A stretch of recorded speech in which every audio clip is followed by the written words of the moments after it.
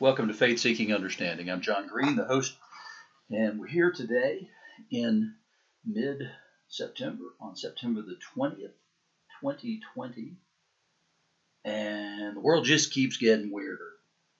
It gets stranger all the time. We're 90 days, or actually less, from an election, and both sides see it as a turning point in history, one of the most important elections of all time. And there is some truth to that. It's going to determine a vision for this country and where we're headed. And because it's a vision for this country, it's also shapes the world because of who we are and where we have the unique place that we have in the world. The next 4 years will be setting an agenda not just for America, but for the entire world, one way or another. And it's a clearer distinction than we've had in a long, long time. It's an odd time. And then into that and into the mix of the idea of, well, this will be decided by the Supreme Court because the vote's going to be so close and there's going to be so many different factors, including mail-in ballots and this and that and the da-da-da-da-da. And so all that stuff is factored in, and then suddenly Ruth Bader Ginsburg, who's been a liberal icon and lion on the court for a long time, died. And now what we have is what looks like a deadlocked court, potentially. So what are we going to do? I'm not here to opine about that. I am here to talk some about that, though. It's been kind of a good week. It was sort of an odd week in some ways. It was busy. Didn't get to do much last weekend, although we were busy the whole weekend. We had rain from a hurricane come through and all that kind of stuff, and so it's been interesting. Suzanne and I went out and had a great hike this week. I didn't pay enough attention to the details of the hike, I would say, or kind of didn't really think they were as big a deal as some people were making them out to be when they reviewed this trail. It's not a long trail. It's just a couple of miles out and a couple of miles back. Problem is, there's about 1,200 feet of elevation gain. That's about a 120-story building. And the problem is the first half of the hike was really nice. It was out on a trail, a really nice trail, really well done by a group called Conserving Carolina. They keep it well. And then from there, basically, you're climbing rocks. And I don't mean rock climbing. You're just climbing up rocks all the time, just walking uphill on rock steps that are not quite even. They're just rocks. So it's a big climb. It wasn't too hot, thank goodness, because I'd be a dead man now if it were, because, well, I didn't think we needed water for that hike. So we didn't have any water. I was wrong. I was dead wrong. So we made it. It was a good hike. We got to see a waterfall, and we got to go out. There's a rock out there called Wildcat Rock Overlook. And we got to go out on Wildcat Rock Overlook and look out over Fairview, and it was a nice walk. We made it, which was the really important thing, even without water. But there was a little grumbling, a little bit of murmuring on that trip. That murmuring is what I want to talk about today, actually. It's in our lessons. It's in both the gospel lesson and the Old Testament lesson. And Paul alludes to it in his Romans passage as well.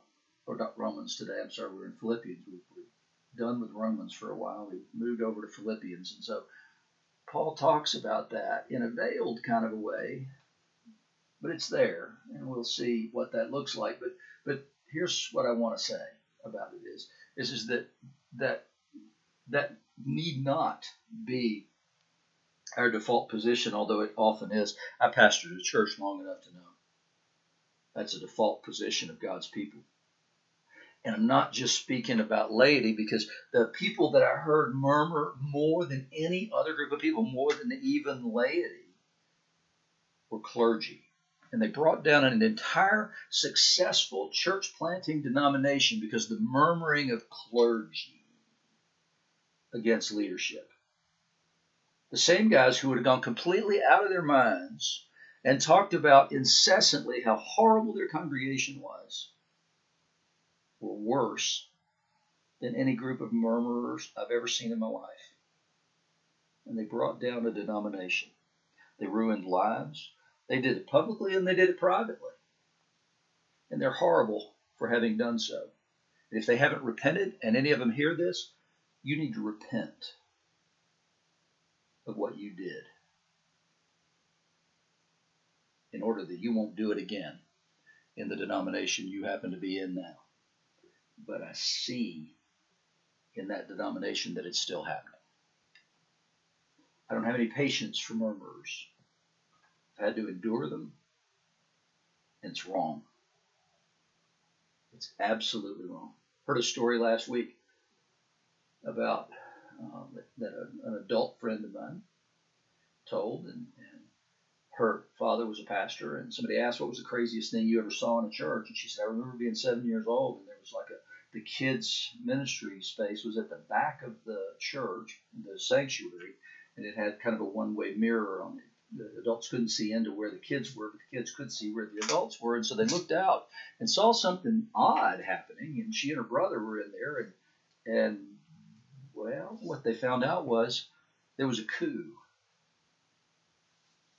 by one of the staff, the worship leader person, and the congregation to fire her father and send him packing. And so they were in the back looking through that glass because they saw something strange going on and saw her father being publicly denigrated and fired. I've seen it with my own eyes. I've experienced it in my own life.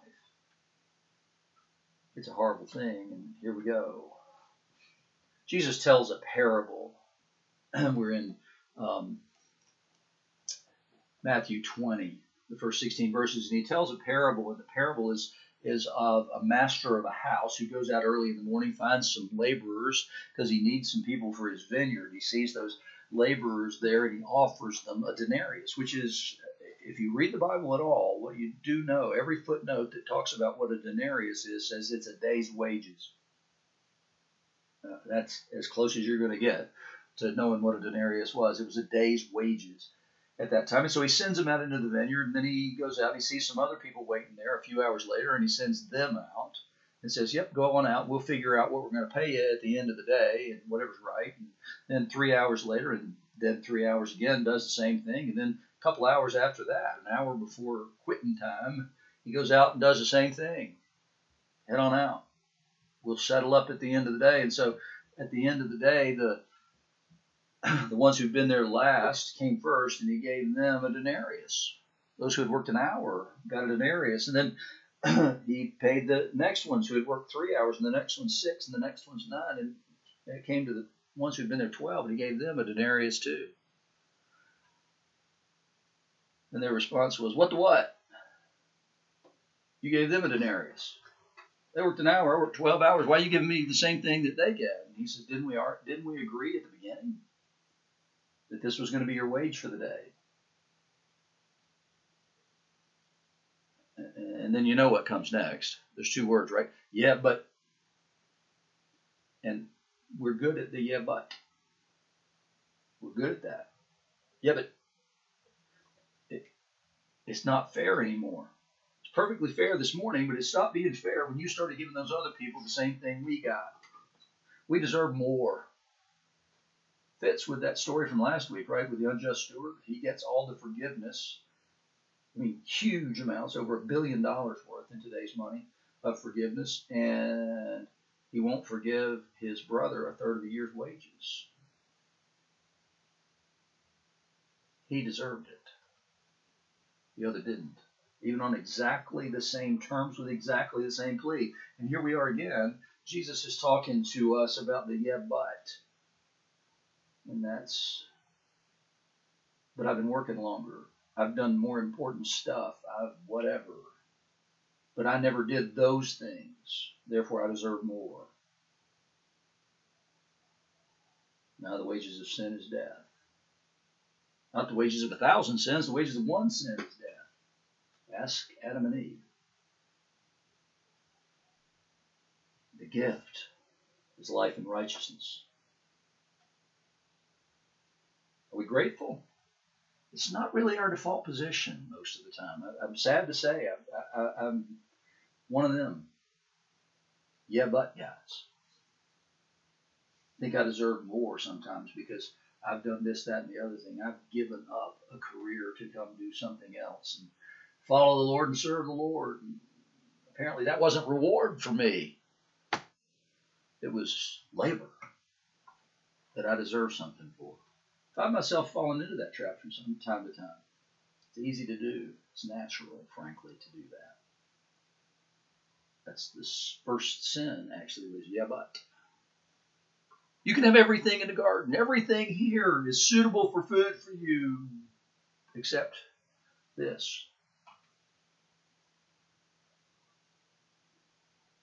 Yeah, but you're keeping something away from you that can be really important. And that's the ploy of the serpent, is to say, if you eat this, you'll be like God,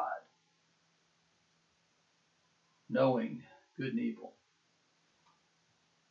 You gave me everything, but it's that mindset, the yeah, but mindset, that infects everything and it ruins everything. Gratitude is something we have to cultivate. The other thing is natural. We got to work and we got to fight against it, and too often we don't. And too often we not only don't fight against it, but we enlist others in the fight. I've never worked anywhere where I didn't see this happen. It's a natural way of being for human beings. Therefore, Christians who've been born again of water and the Spirit shouldn't be that way, but we are. We need to allow the Holy Spirit to work inside us to convict us of these things and to stop it. It's the main reason, in fact, that non-Christians give when they're asked why they don't go to the church. They see it. They know it. They see this public nonsense of church splits and all this other kind of stuff. And there's always a yeah, but behind it all, because we all have an excuse, we have an explanation, we have something that we believe that makes our case right and righteous. It rarely is. It rarely is. If you're dealing with heresy, then it's okay. But if you're dealing with personalities and organization and all that kind of stuff, it's not. It's not, frankly. So we got to get over the yeah, but, and that's what Jesus is saying here. Is that, hey, we should be thankful for what we have. The master didn't have to hire a single one of those people. Not a single one. But he did. It was grace from beginning to end. And they didn't like it because everybody got the same grace at the end of the day. We do this complaining thing well. We go back to Exodus 16 now. We've skipped over the murmuring over water, and now we come to 16:2 to 15. And it begins with, and the whole congregation of the people of Israel grumbled against Moses and Aaron in the wilderness. And the people of Israel said to them, would that we had died by the hand of the Lord in the land of Egypt, when we sat by the meat pots and ate bread to the full. For you brought us out into this wilderness to kill this whole assembly with hunger. Yeah, that was exactly the way you felt when Pharaoh made you slaves and killed your male children. When he mistreated you, he made you go collect the straw and the mud for your own to make bricks. That's exactly how you felt. It was so great, sitting by the pots of meat and bread to the full. We had everything. But now we have nothing. I planted a church. I planted a church with people who came out of churches that financially and otherwise were doing well. They could have the perfect Anglican worship. They could have all the linens. They could have all the hangings. They could have all the stuff. And then suddenly we didn't have all those things, and that became a problem. Initially, it was great. We were happy to be out from among them. But now, it was so much better when we had everything. You forget that what you didn't have there was Jesus. You didn't have the presence of God among you. And that's exactly the situation here with this whole congregation of Israel grumbling against Moses and Aaron. It's interesting that there are some Jewish commentators today who will say, well, that's not really the congregation of Israel. Who that is a group of people called the Erev Rav, the mixed multitude that came out of the wilderness. The people of Israel wouldn't do that. The Erev Rav was there among them. They were rabble, and their deal was they really were better off in Egypt. So it must have been the Erev Rav that actually said this. The whole congregation of the people of Israel is who Moses, who I believe to be the author of Exodus, says. He didn't say the Erev Rav said this. He said the whole congregation of the people of Israel. We're capable of this. We can sing the song of the sea after the Red Sea closes in on Pharaoh's army, and we can celebrate the goodness and the wonder of the Lord, and then 5 minutes later, we're complaining and thinking it was better before all this happened. And then the Lord said to Moses, I'm going to rain bread from heaven for you, and the people should go out and gather a day's portion every day, that I may test them whether they will walk in my law or not. On the 6th day, when they prepare what they bring in, get twice as much as they gather daily. And then Moses comes and he says something really important here. He didn't take it personally. Why didn't he take it personally? He couldn't possibly be responsible for bread and meat. There's no way he could take that personally because he couldn't do it. And so he deflects this whole thing and says, at evening you'll know that it was the Lord who brought you out of the land of Egypt, and in the morning you'll see the glory of the Lord, because he has heard your grumbling against the Lord. For what are we that you grumble against us? He's pointing the people to God and saying, what you're really doing, you've made it personal towards me, but you know in your heart of hearts, I can't give you bread and meat in the wilderness. So what you're really doing is grumbling against God. It's the thing leaders need to do, but it's also the thing people in the congregation need to do. When they hear it, they need to point back to who you're really grumbling against, because this is the leader God gave us, for one thing. And if God wanted us to have these things, he'd be giving them to us. It doesn't mean that you shouldn't make that known to God, but do it in prayer, not in grumbling, not in murmuring. But Moses did the right thing here. He says, you're grumbling against the Lord. And then he said, when the Lord gives you the evening meat to eat it, and in the morning bread to the full, because the Lord has heard your grumbling, that you grumble against him, what are we? Your grumbling is not against us, but against the Lord. Nobody seems to argue with him, because I'm sure they knew that he's right. We're not really looking to Moses and Aaron to do this, but they're saying that you have brought us out into this wilderness to kill this whole assembly with hunger. You, Moses. And that's the other reason Moses answers the way he did, because the Lord, you'll know it was the Lord who brought you out of the land of Egypt. And this brought out, who brought out who, and what does that brought mean, continues to work its way through, all the way through the book of Exodus. There's this thing where they ascribe some bringing out, using one verb, to Moses and one bringing out to the Lord. And that's what ends up with them making the golden calf. This Moses who brought us up. And so here they're confusing these two things, and who did what and who's responsible for what. And so Moses is very clear about this. He hears this language. He hears, you brought us up. And he said, I didn't bring you up. This is all God. And what God's teaching you, Moses is saying, is to be patient, to wait for him, to make your petitions known to him by prayer, not by grumbling.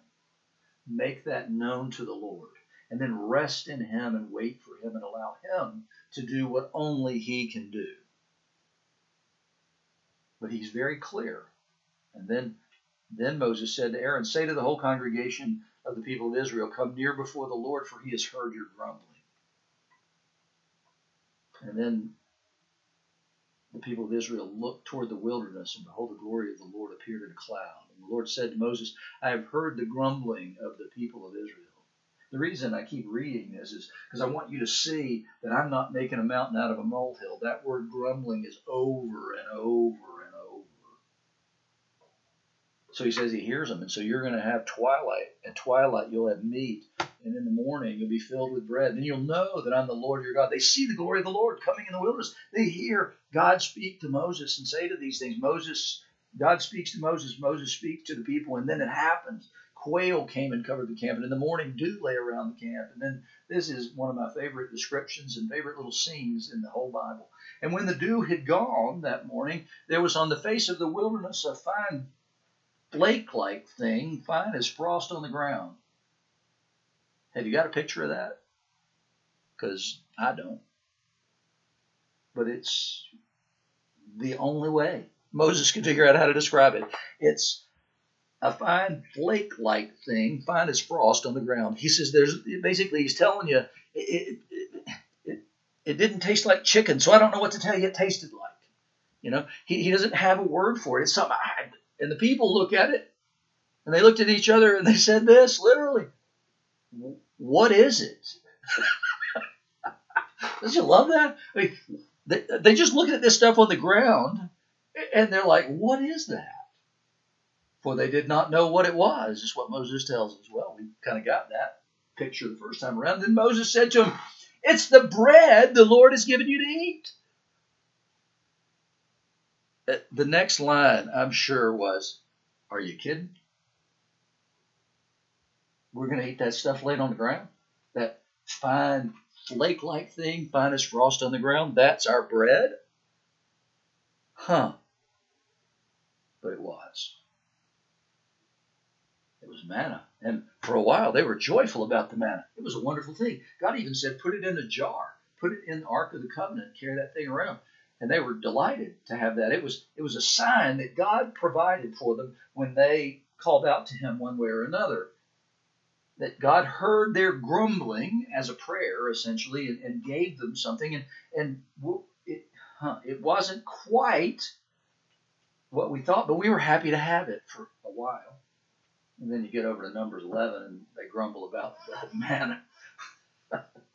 It's typical, though, right? I mean, God, we pray, we make our need known to God, and then he provides his way, and we're like, what? Huh? And then we figure it out for a little bit, and we're happy about it. I was really happy about my job. I was really happy about my church until I wasn't. And then I grumbled about it. I complained about it to Suzanne. I complained about it to anybody else who would listen. And then the Lord showed me what I was doing. He said, you need to be grateful that you have a place in the kingdom, John, much less a leadership position, much less being able to serve my people and make a living doing that. I despair sometimes of myself. I despair that I'm ever going to be a thankful person, right? I mean, it's hard because it's so unnatural for me. And so it's difficult to deal with this. But what I'm telling you is something that the people of God have got to absolutely cultivate in their own lives and hold one another accountable for cultivating in their lives. We can't allow ourselves at this moment in time, this moment in history, as we stand on the precipice of losing our hegemony in not only the United States, we've already lost it in the world, but as we become second-class citizens, we got to stop murmuring. We got to be thankful for what we have.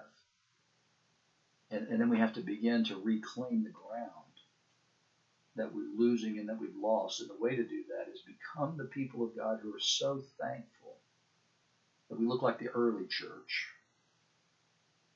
who provided for one another and cared for one another and gave so much that they had to get deacons to come and take care of the people because there was so much there. It was such a gratitude for eternal life. A gratitude for community who believe together.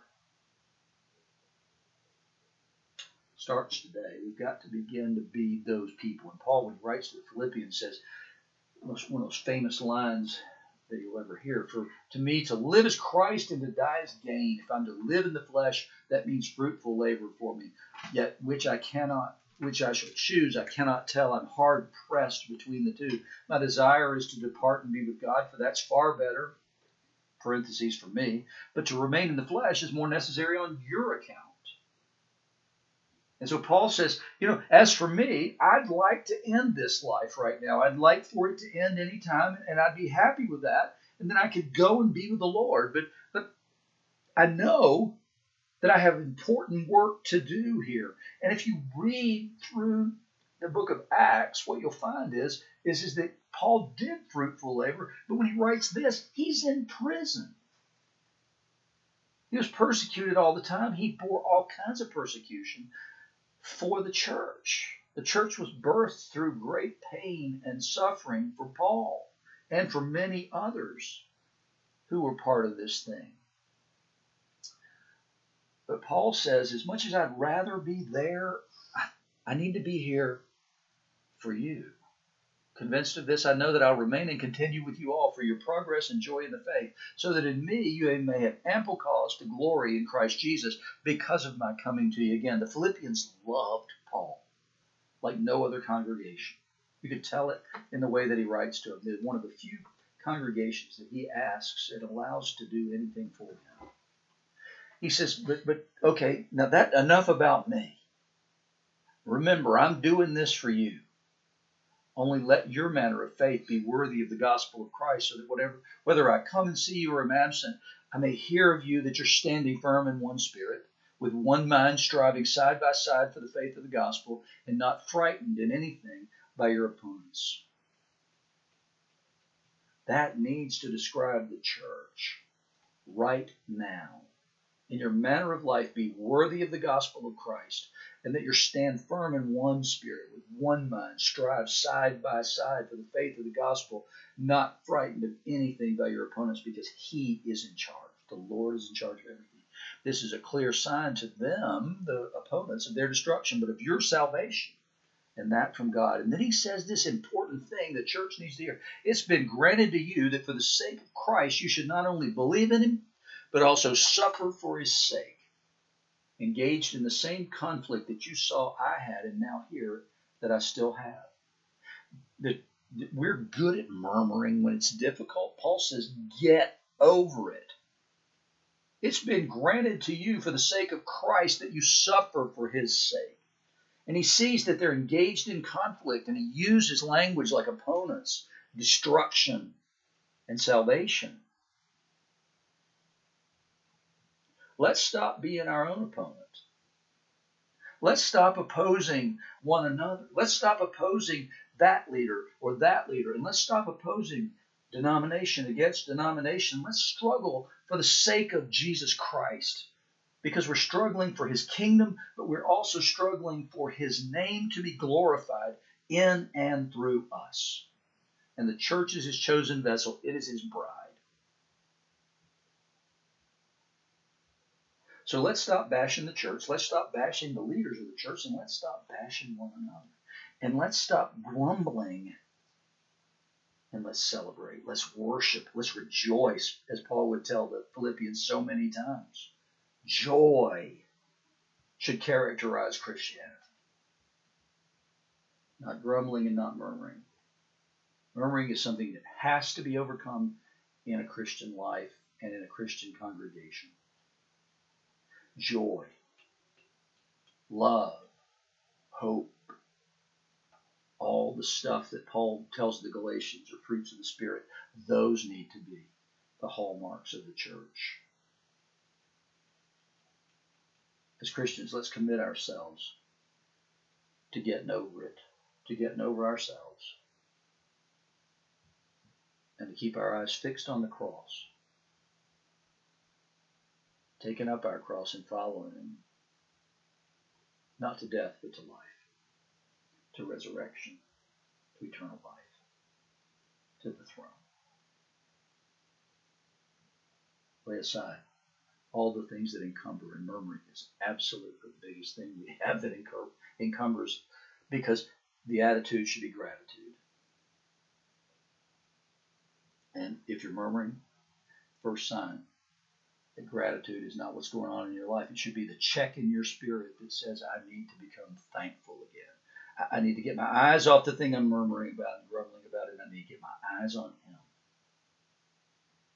Shift my gaze and restore joy and thankfulness to my life. That's all I've got for you this week. We're going to head out in a little bit and do some hiking in a new place that we haven't been before. So I'll post some pictures of that probably on Facebook later if it's worth posting. But I hope you have a great week. I hope you have a blessed week. I hope you are able to have peace in the midst of the storm. Get your eyes off the storm and get your eyes on Christ. Just don't be like Peter. Don't allow all the stuff that's going on in the world today to take your eyes off Him. You're walking on water, Christian. As long as you keep your eyes off the storm and keep your eyes on Him. Be of good cheer and fear not, for He is with you. He's in control. He's sovereign over all things. Be thankful. Rejoice, worship, and celebrate. Because you've got way more reason to than you even can imagine. You've been listening to Faith Seeking Understanding. My name is John Green. If you have any questions, comments, concerns, prayer requests, whatever you have, then you'll see a Facebook link there to Faith Seeking Understanding's Facebook page. Please post them there. Post them privately or publicly. Makes no difference, whichever way you want to do it. But I look forward to hearing from you. God bless.